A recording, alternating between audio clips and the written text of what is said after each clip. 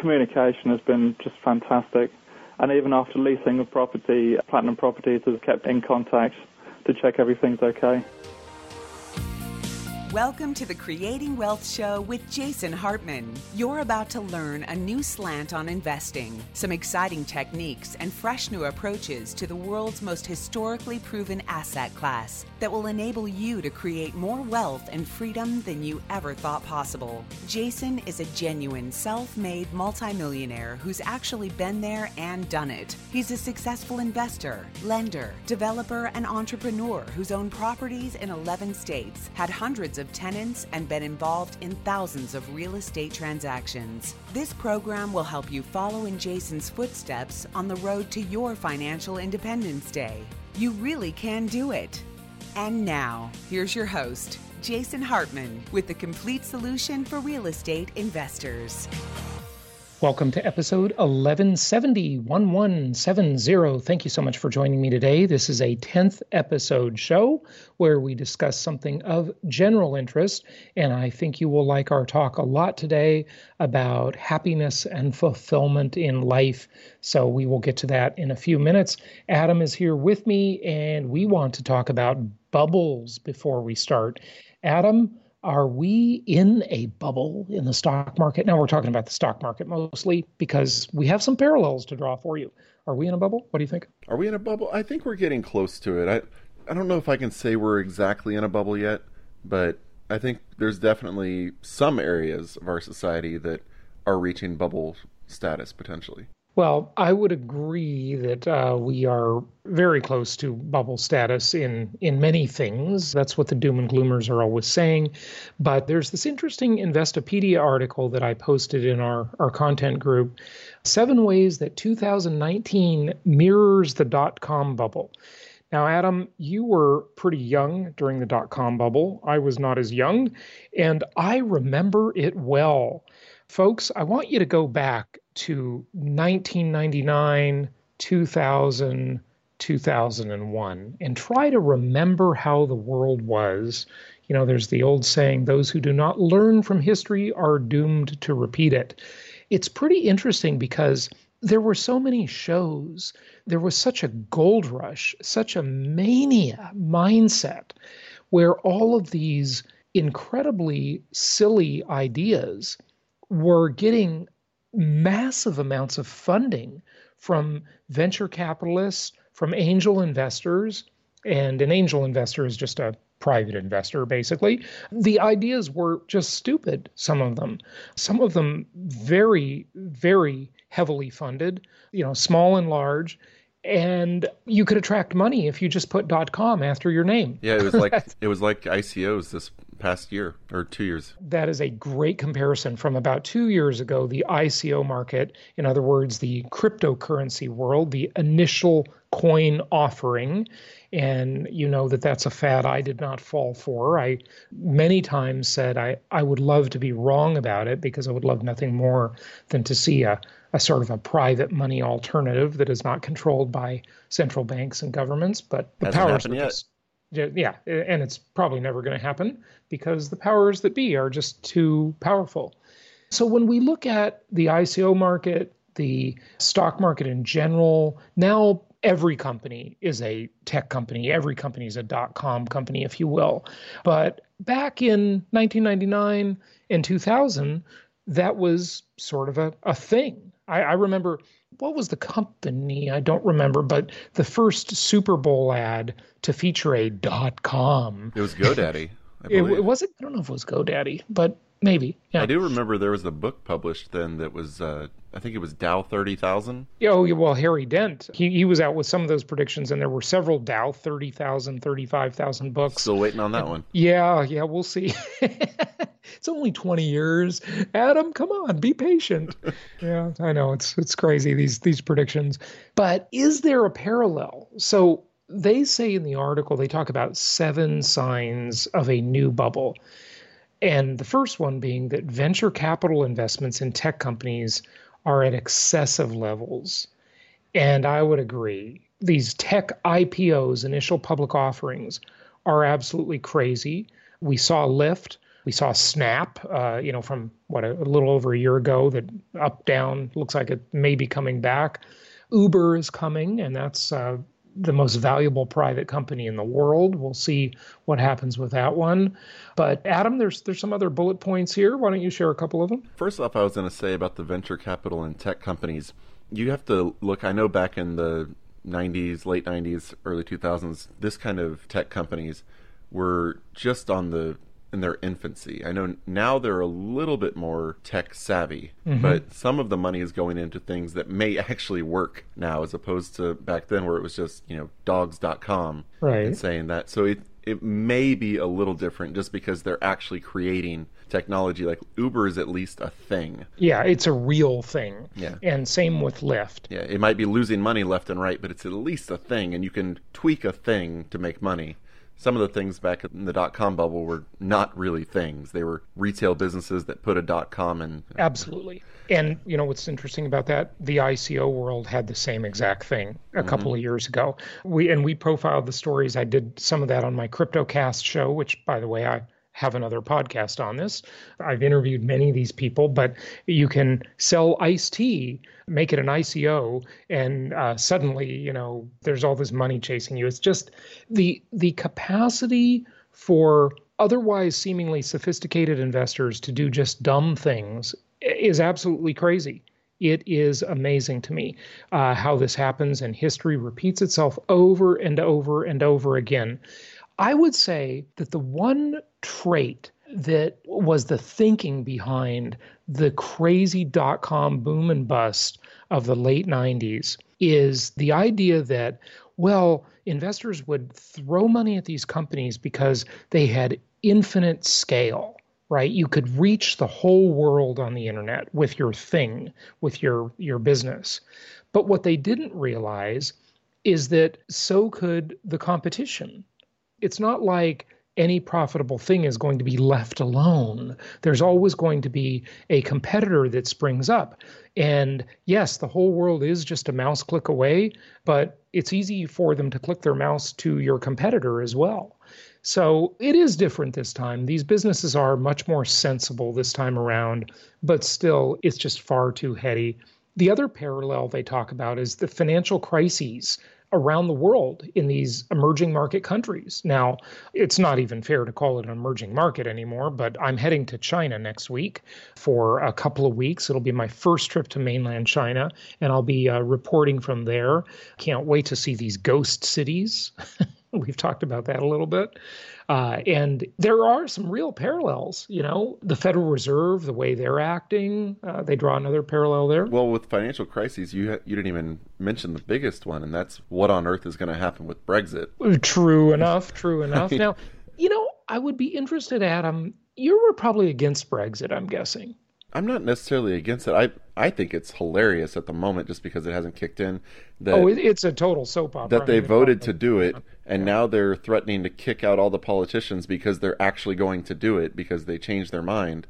And it's suddenly the politicians' fault they voted this way and not their own. It's incredible.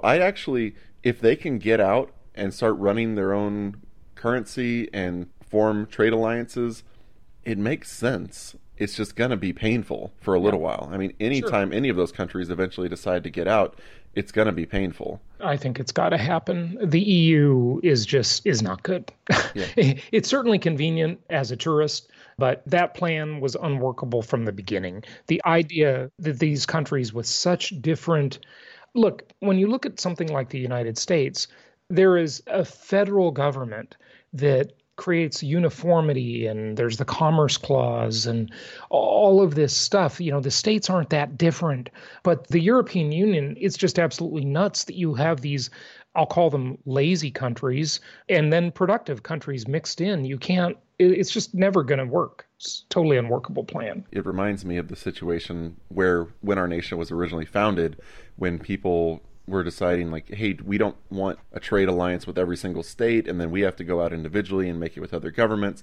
And they said, let's just do it together under a federal government, and then we can do interstate commerce with no real hiccups. And they did. We can trade amongst each other with no tariffs and all that kind of stuff, but they didn't do the overarching government, and that's created an issue where they just, can fight against each other, and then when you do leave, it just creates an absolute nightmare for everybody. Yeah, no, the EU, and not to mention different languages and cultures, they're so different. Uniting the US was a much easier task than uniting the EU. Yeah, because it was just little territories and not an established country.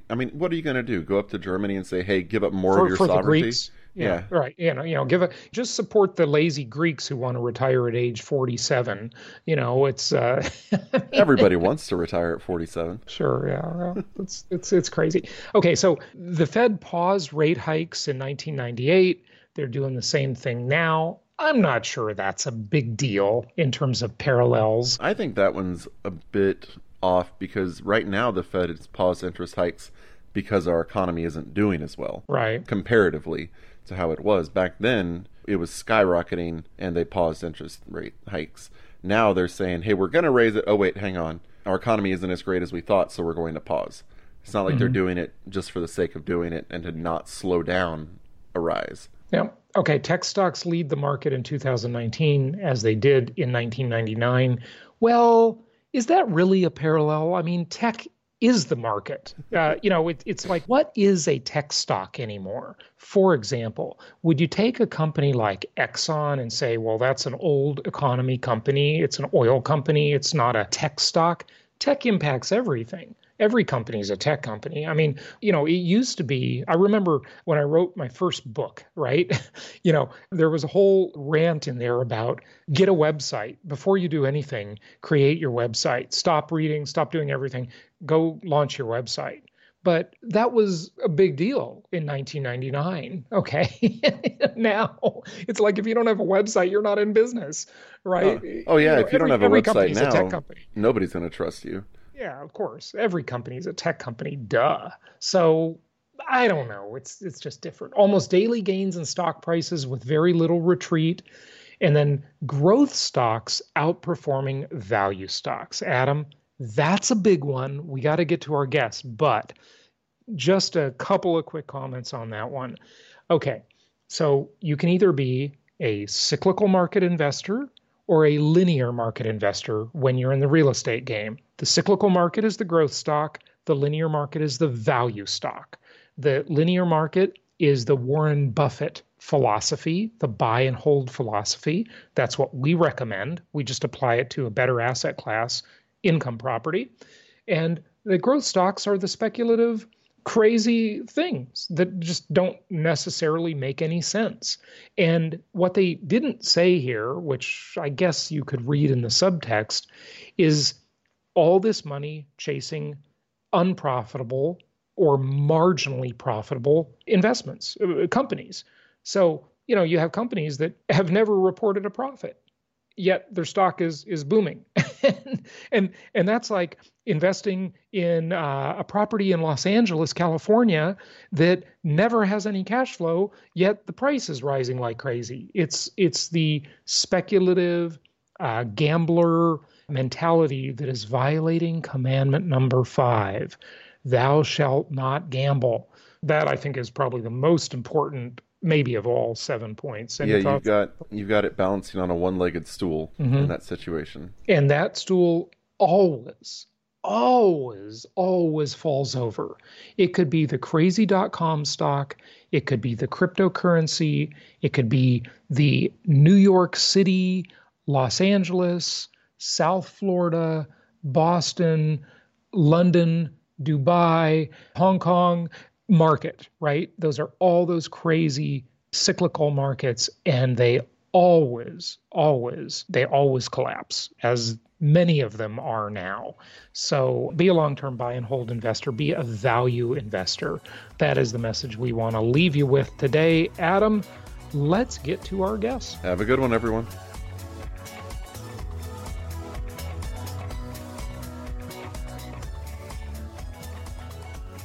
It's my pleasure to welcome Tal Tsfany to the show. We've had people on from the Ayn Rand Institute before, and he is now president and CEO of the Ayn Rand Institute. He's former CEO of Kidam, the largest private education company in Israel before it was sold to Kaplan University. He's co-founder of the Ayn Rand Center in Israel. I took the Objectivism courses at the Ayn Rand Institute back when I lived in Irvine, California. So Tal, welcome. It's good to have you on the show. How are you? I'm good. Thank you very much. Good. I would just say that, in order to know a little bit of who I am, I have a pretty significant tech background and kind of in the middle between my Israeli. I moved to the U.S. in 2006 with a technology company and then helped start another company and then been in Silicon Valley for 5 years and so on and so forth. That's fantastic, because really what you're doing with the Ayn Rand Institute now under your leadership is kind of changing the focus and making it more accessible. You just created an app that is getting a lot of downloads very quickly. You're doing courses in Prague and hopefully all over the world to spread the word about objectivism. We live in a pretty strange time, These American colleges, the universities have become oppressive regimes against free speech. They are so far left, it's mind-boggling. What do you make of all this? I think politics and what we're seeing in the culture is a reflection of undercurrents that are more philosophical in nature. And I think Rand opened my mind to really understand how we think, how we operate. We're basically organisms that are trying to find meaning and trying to do the right thing for us. We're not born like a squirrel knowing how to collect nuts and find a hole in a tree, right? If you leave us alone, we'll die. So we have to program ourselves. I think what we see in politics right now, what's happening in colleges, is just a reflection of, or a result of, let's call it progressive philosophies that have detached us from reality and the real nature of who we are. Yeah. And that has a lot of issues. It resulted in collectivism and communism, and now it's taking different shapes and forms. But I think the tragedy, to be more specific of what I see, talking to thousands of students all over the world, is this generational gap that we have right now of people all the way from 16, 17 to 25 having no idea what life is about and pursue their happiness. Well, we live in this world it's like this dystopian world of apathy and luxury, and it's just, we'll get into that. But, I'd like to clear something up first. And I think when I came to the Ayn Rand Institute many years ago, and I studied Objectivism after reading Atlas Shrugged, such a profound book. It's just life-changing. Everybody says that. And I don't agree with everything Ayn Rand says or believes, but a lot of it I definitely do agree with. There's this misconception, I believe, and when I had Joran Brook, your predecessor, on the show, I believe I asked him this question too. I'd love to ask you. On the political spectrum, I think most people believe Ayn Rand would be some sort of, and it's really, this is the wrong description in and of itself, but like a right-wing libertarian. But she actually, I believe, called the libertarians the hippies of the right, if I'm not mistaken. So she's not really a libertarian, she wasn't. She wouldn't be a Democrat or a socialist or a collectivist or a communist. She hated communism with a passion, and she was obviously very right about that. What would her political beliefs be? They would be objective. They would be scientific. I think she creates a whole different dimension that we're not seeing in that spectrum. And that's, before tripping over Atlas Shrugged and understanding the role of philosophy in one's life, I thought that it's all in physics. I loved physics. So it's like asking, where would you put Einstein in the spectrum of physics before Einstein? Mm-hmm. He created a whole new dimension that people didn't see exist. That's fair. I think that's what Rand is offering, at least from my perspective. She would agree with the left that, we should leave you alone to be gay or whatever you want to be. She'll agree with the right that economically you should leave people alone, and she advocated, let's say, fair capitalism. She really understood why we as human beings need freedom in everything we do. And she separated out force and coercion to a whole different dimension that you should not trade with. You just try to remove it as far away as from human interaction. This is where she disagrees with libertarians and the anarcho-capitalists and all of that, because they don't understand the nature of why we need freedom and things like that. So you're right to say she doesn't fall anywhere. The right loves to hate her for some of her ideas, and the left loves to hate her about some of her ideas. She doesn't fit anywhere, but this is how I see it. I know it's interesting because, I have friends who are like these anarcho-capitalists. I mean, she wouldn't be in favor of that either, would she? Completely. She thought that the most dangerous are the people that are advocating for freedom from the wrong philosophical foundation, not understanding the nature of force and coercion and how it disrupts our ability to do what we do. The means of survival is our ability to think and integrate the world into our consciousness. Right. She proves, I think, she laid out a whole philosophy.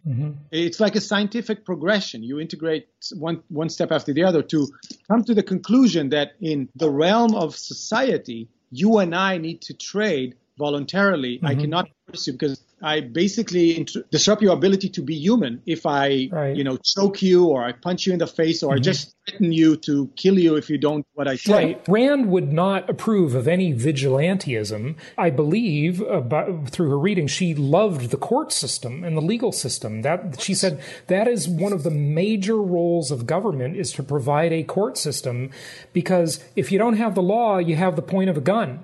That's the choice. That brings the worst out of us. And so she said there are three things a government should do.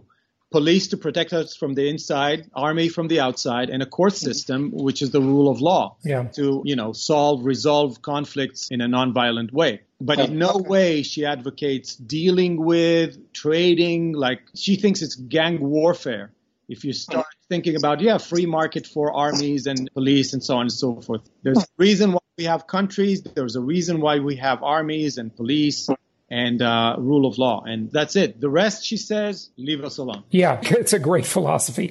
It's very true. Talk to us about happiness. I assume you're familiar with, and you're probably a fan of, Dennis Prager and Prager University and so forth. I think they're doing a good job. I don't think that I agree on everything with them. Nobody's going to agree with everything. Listen, I don't agree with Ayn Rand on everything either, okay? But one of the things that Prager talks about is he does on his radio show, The Happiness Hour, right? And he says that, look, happy people make the world a better place. If you want to contribute to humanity and be altruistic, the first goal should be to be happy, because then you'll contribute more. And so I know Ayn Rand would not say be altruistic necessarily. I think it's a utilitarian kind of point of view of you should be happiness because it serves a higher goal. I don't think there's a higher goal. And that's the revolutionary perspective that Rand continues from the Renaissance and the Enlightenment, which is the life is about you. She has this wonderful definition for happiness. And she says happiness is that state of consciousness that proceeds from one's achievement of their own, I add, rational goals. Goals. She says goals. I find that fascinating. She basically says there are two things you need to do. One is to define your goals. They have to be rational. They have to be aligned with who you are, what you love, what you're good at, what people want to buy from you. And second is an effective way to achieve it, because if you don't achieve it and you fail over and over again, you won't get to this result, which is a state of consciousness of, wow, I'm pretty effective. I'm successful. Things are working according to plan. I'm in a state of happiness. It's a state of mind.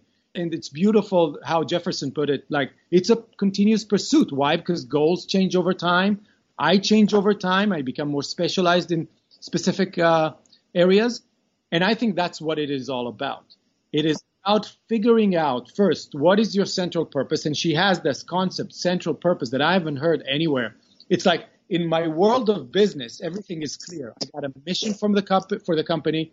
I have a clear plan. I know exactly what to focus on and how to measure it. When it comes to my happiness, it's pretty blurry. What am I? And what she says, the way I interpret it, is take that level of clarity that we've developed in business and apply it to your life. And that's a fascinating idea. So I can talk a little bit more about how to find this or how to discover the discovery process. But, happiness is hard work. You're right. I would like you to talk about that. But, I want to say one other thing. Try and talk during the interview. Just leave a little more time, because I want to ask you about something that very few people really talk about when it comes to Ayn Rand. And that is her views on romantic relationships and even sexuality. She's got some different angles on that. It's kind of interesting, and I haven't studied it very much, but since that becomes such a part of happiness, I think it's worth throwing that in, not just about achieving goals and, fulfillment, but, it's certainly romantic relationships and that kind of thing. It's part of the equation for sure. So yeah, tell us more. First, I have to say, I'm not a philosopher, so, I don't presume to know things. You're a practical philosopher. You're a tech guy. Yeah. They call a professional, it's like an intellectual professional, not a professional intellectual. Got it. But I would say this. I think it is all the same. It all integrates to one point, which is values. You are pursuing values. It could be spiritual values. It could be material values. For me, and a lot of people don't like to think about it this way, but love is a spiritual goal. It's a spiritual value. Figuring out who is that person that reflects and projects that sense of life. She calls it the sense of life that you are attracted to. I think love is a goal, is a value that you pursue. If you are successful, if you see this beautiful woman and you are attracted to her and you get to know her and she's not that smart, then you'll find a way that, you'll find out that you're not that attracted. And then you find another person and she is amazing. And then she becomes a value. Right? And then you end up marrying her and having kids with her. She's an enormous value. And you need to continue to pursue that value. As we know, you have to maintain and sustain relationships. It's a spiritual trade. And that people don't like to equate love and relationship and sex to trade. But it is exactly the same thing. I'm just looking out to the world as a valuer. What do I love about this? And I go and pursue this. If it could be my wife and my relationship with her, it could be my business partner and how we succeed in making more money. For me, it's all the same. Look at the squirrel. I mentioned the squirrel before, right? What is he trying to do? Survive, but more, collect enough nuts and mate and create really the nicest hole they can find in a tree. They're pursuing their own values and they are programmed, if you will, by nature to go and pursue those values. The thing about humans is that we're not coming to this world programmed. This is why philosophy is so important. It's like our operating system. If you have an operating system which aligns with reality and how the nature of our consciousness and the nature of reality and the relationship between them, you'll be very successful. And that brings me to the second thing, which is one is finding your values and second, how to go achieve it. And she developed a whole system of morality, which could be reduced to principles to live your life. Have integrity, treat people with justice, be an independent thinker, be rational, be productive, give a lot of attention to your productive work, but this is a huge source of self-esteem and happiness. And that code of morality, I think, was proven in the American system to work. And people thrive and create, and they don't create for someone else. This is where I don't like... They create for themselves. Exactly. That's what it is. I think when people talk to me about, Rand and philosophy, I said, look, the first thing I care about is myself and you. And the question is, do you know how to live life? Are you happy? By the way, if you're super happy and fulfilled and everything's working, just continue to do what you're doing. But a lot of people have issues with anxiety and lack of self-esteem and issues, and they don't understand why things just don't align in their head and a lot of contradictions. That tells you have a problem. I think it's a philosophical problem. But as you can see, I'm very passionate about the application of philosophy, specifically objectivism, into one's life. Yeah, absolutely. You talked about the trade before. The Ayn Rand detractors would say, those objectivists, aren't they just so selfish and self-centered? But like you gave the example and talked about romantic relationships, is it a quid pro quo? Is it all a value for value trade? Is that really what it is? Or just elaborate on that a little bit. Yes. What else is there? Let me ask you, what else? I'm just playing devil's advocate. I agree. With my wife, let's take I trade value for value with her. She's amazing. She's beautiful and she's life-loving and she's benevolent and she's an interior designer. I love everything about it. The reason why, I was concerned about noises around because she's fixing our house now and I'm excited about it. I am getting something from her. And I am the center of the universe, meaning she is very valuable to me because of me. She's not valuable to you because you don't know her. Right. And so what is selfishness? You have one life to live. It's going to end pretty soon and you need to make the most out of it. And you need to care about this thing. So Ayn Rand defines selfishness in a specific way, and most people see it as what she calls a package deal. Two things bundled together. Either buy those two or not. And she says that's wrong. Separate the fact that you should be self-centered, self-interested, without the lying, stealing liar who tramp over people and push them aside because they want, what she's advocating is rational self-interest. If I want to trade with you, if I want to have a society around me that I want to live in, why steal and cheat, right? That's a very bad strategy. So that's, I would say, if I'm selfless, then I would cheat and steal. Mm-hmm. So she breaks down this package deal into two things. Take the rational self-interest, but that's really controversial. It means your life is yours. It's not your mom's. It's not your sister's. And it's certainly not the government's.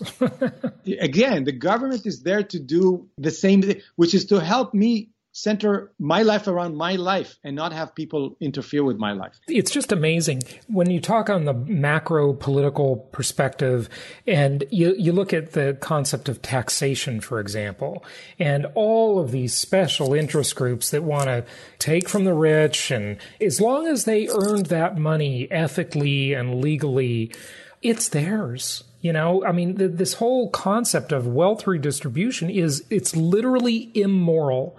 You look at someone like Bernie Sanders or AOC or any of these politicians on the left, but hey, they're on the right too. It's not, it's only a small amount of difference.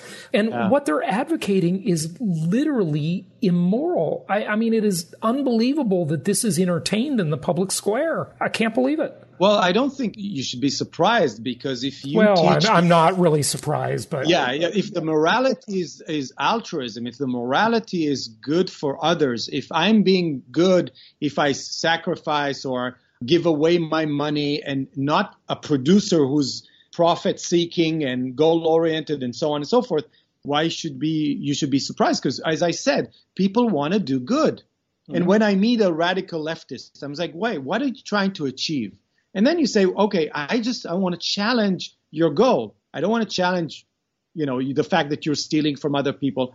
If they're smart enough, they'll see that the problem is realizing that if I am not living for myself, it's a destructive, deadly philosophy. In the end, we'll all die for each other. Yeah, that's the way I see it. Politically, you can see it in many different ways. But if I could just have a rational discussion with someone who wants to take my money away as taxes and say, okay, wait, is that money going to do good for anyone else who didn't produce it? I claim that it'll actually destroy them. Oh, I agree. I couldn't agree more. And something interesting. My mother went to Berkeley, graduated from Berkeley. Listen to this combination of layers, right? She graduated from Berkeley in the 60s with a degree in social welfare, became a social worker for a few years, and saw how giving away government money, that was her job, doling out the government money to these families, just destroyed them. It made them worse. They became inferior people that could not sustain their lives. They became weaker and weaker as they were more coddled. You give more stuff. Look at, everybody knows this is true. Look at what happens when you spoil a child. They become a disaster, right? You want to make your children strong and independent. You don't want to spoil them and ruin them. Of course, the same is true on a societal level. Interestingly, after all of that, my mother would agree with everything we're talking about here. It's an amazing combo. You can't get much worse than Berkeley in the 60s, social welfare, and then social worker. I'll tell you something else interesting she shared with me. She said that, interestingly, in the 60s at Berkeley, people were walking around with copies of The Fountainhead and Atlas Shrugged. Mm-hmm. And I said, why? That doesn't seem like... And she said, it was just cool. They were reading Ayn Rand. Yeah, let me tell you even something. I can compete with your mother because I was born in Beersheba, which is a southern city in Israel. But then at the age of 9, we moved to a kibbutz. Do you know what a kibbutz is? Well, a kibbutz is the only example where communism is sort of working on the planet. Well, it's right? I'm a living proof that it's not working. And by the way, but it's working a little bit. Liberals will argue that the kibbutz works, okay? Because they really were focused. Like, if you treat people like ants, they will produce like ants, right? And so anyway, but I completely agree with you. I will give you even something more deeper than that. Mm-hmm. When a member member of the kibbutz, which is a commune, right, where I was actually not my parents' property. I was raised in a kid's house. Mm-hmm. And I got to see my parents like 4 to 8 p.m. every day. But the interesting thing is that everybody shared the property and so on. Everybody's equal. But when a mother of one of the members got sick with cancer and he went around to ask for a little bit of money from each one, nobody gave him money. Mm-hmm. Nobody. Because we're already sacrificing our lives for you. You work in the laundry room. You work in the laundry room. I'm managing the factory, and we're making the same money. I'm already sacrificing for you. So it brings the worst out of people. There was like horrible relationships. People hated each other in the Really, kibbutz. that's interesting. That's, capitalism is human nature. It's the most natural thing in the world to trade. It's like breathing. It's just natural. I mean, from the beginning of time, people have traded. They've gone to markets. People have developed specialized skills, and that's what brought us this incredible modern world. If we didn't have people specializing, we would have none of this. But to your comment about everybody's equal in the kibbutz, well, hey, George Orwell in Animal Farm would say some animals are more equal than others, right? Yeah. That's the problem. Yeah. But I think I want to take your point even a little deeper. Yes, we are producers. We shape the world in our vision. This is the power of this machine here, the conceptual faculty we own. Right. But why are we doing this? We're doing this to advance our own life. We're born egoists. Mm-hmm. Yeah. We're born selfish, and people are trying to kind of detach this from our morality, and this is why it's so destructive. In a capitalist environment, if you get to keep what you have, what you make, it drives you to do more, and it brings the best in you. So this is why I think the combination of free trade and the rule of law is what the capitalist system really offers us. Right. And then just to wrap it up here, the only thing you have to have is just laws, right? And not all laws are just. And so I would call it objective laws. Right. Yeah. And hopefully the people get the chance to change them when they're not just, right? Exactly. So very good. Now, you've got people out there like Elizabeth Warren and AOC saying, well, if you have over $50 million, you should have a wealth tax of 2% per year so you can have less every year. And the question is why? Why? Where's the logic here? Their logic would be, hey, we'll redistribute that wealth and give it to people who need it more, right? By their standards. The only question I have for them is why? Why take my money with a force, with a gun? Yeah, because that's what every law comes down to is a gun and a jail cell. Okay, that's what every law ends in, a gun and a jail cell. So you don't see the contradiction?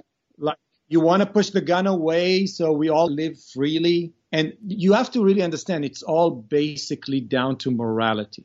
Elizabeth Warren believes that the good is to give others, to sacrifice. And by the way, this is why OAC is so dangerous, because she identifies the moral foundation. When she's asked, how are you going to implement the new Green Deal? She says, I don't really care. It's the right thing to do. So she would rather see people, I'm assuming. The means justifies the end. Here we are at Karl Marx, right? Look at every place on earth and every time on history, these ideas have failed repeatedly. And yet you still have these idiots that want to do this experiment again. They've done nothing more than oppress people. They're responsible for the deaths of over 150 million people in the last century. This is scary stuff, and people should view it that way. Give out your website and any closing thoughts you have. Yeah, so Jason, my closing thoughts would be, it comes back to haunt us because we don't understand the moral foundation of all of this. We won't see any other results if we don't change the morality of the left to an objective morality. Yeah, I want to let people know that the Ayn Rand Institute just launched a new mobile app. It's called the Ayn Rand University. Just look for it on Android and on iOS. And we have an amazing campus that has a lot of introductory content and advanced content to learn about Rand herself and Objectivism in AynRand.org. That's great. Excellent. Tal, thanks for joining me today, and keep getting the good word out there. Thank you very much, Jason. Appreciate it. Thank you so much for listening. Please be sure to subscribe so that you don't miss any episodes. Be sure to check out the show's specific website and our general website, hartmanmedia.com, for appropriate disclaimers and terms of service. Remember that guest opinions are their own, and if you require specific legal or tax advice or advice in any other specialized area, please consult an appropriate professional. And we also very much appreciate you reviewing the show. Please go to iTunes or Stitcher Radio or whatever platform you're using and write a review for the show. We would very much appreciate that. And be sure to make it official and subscribe so you do not miss any episodes. We look forward to seeing you on the next episode.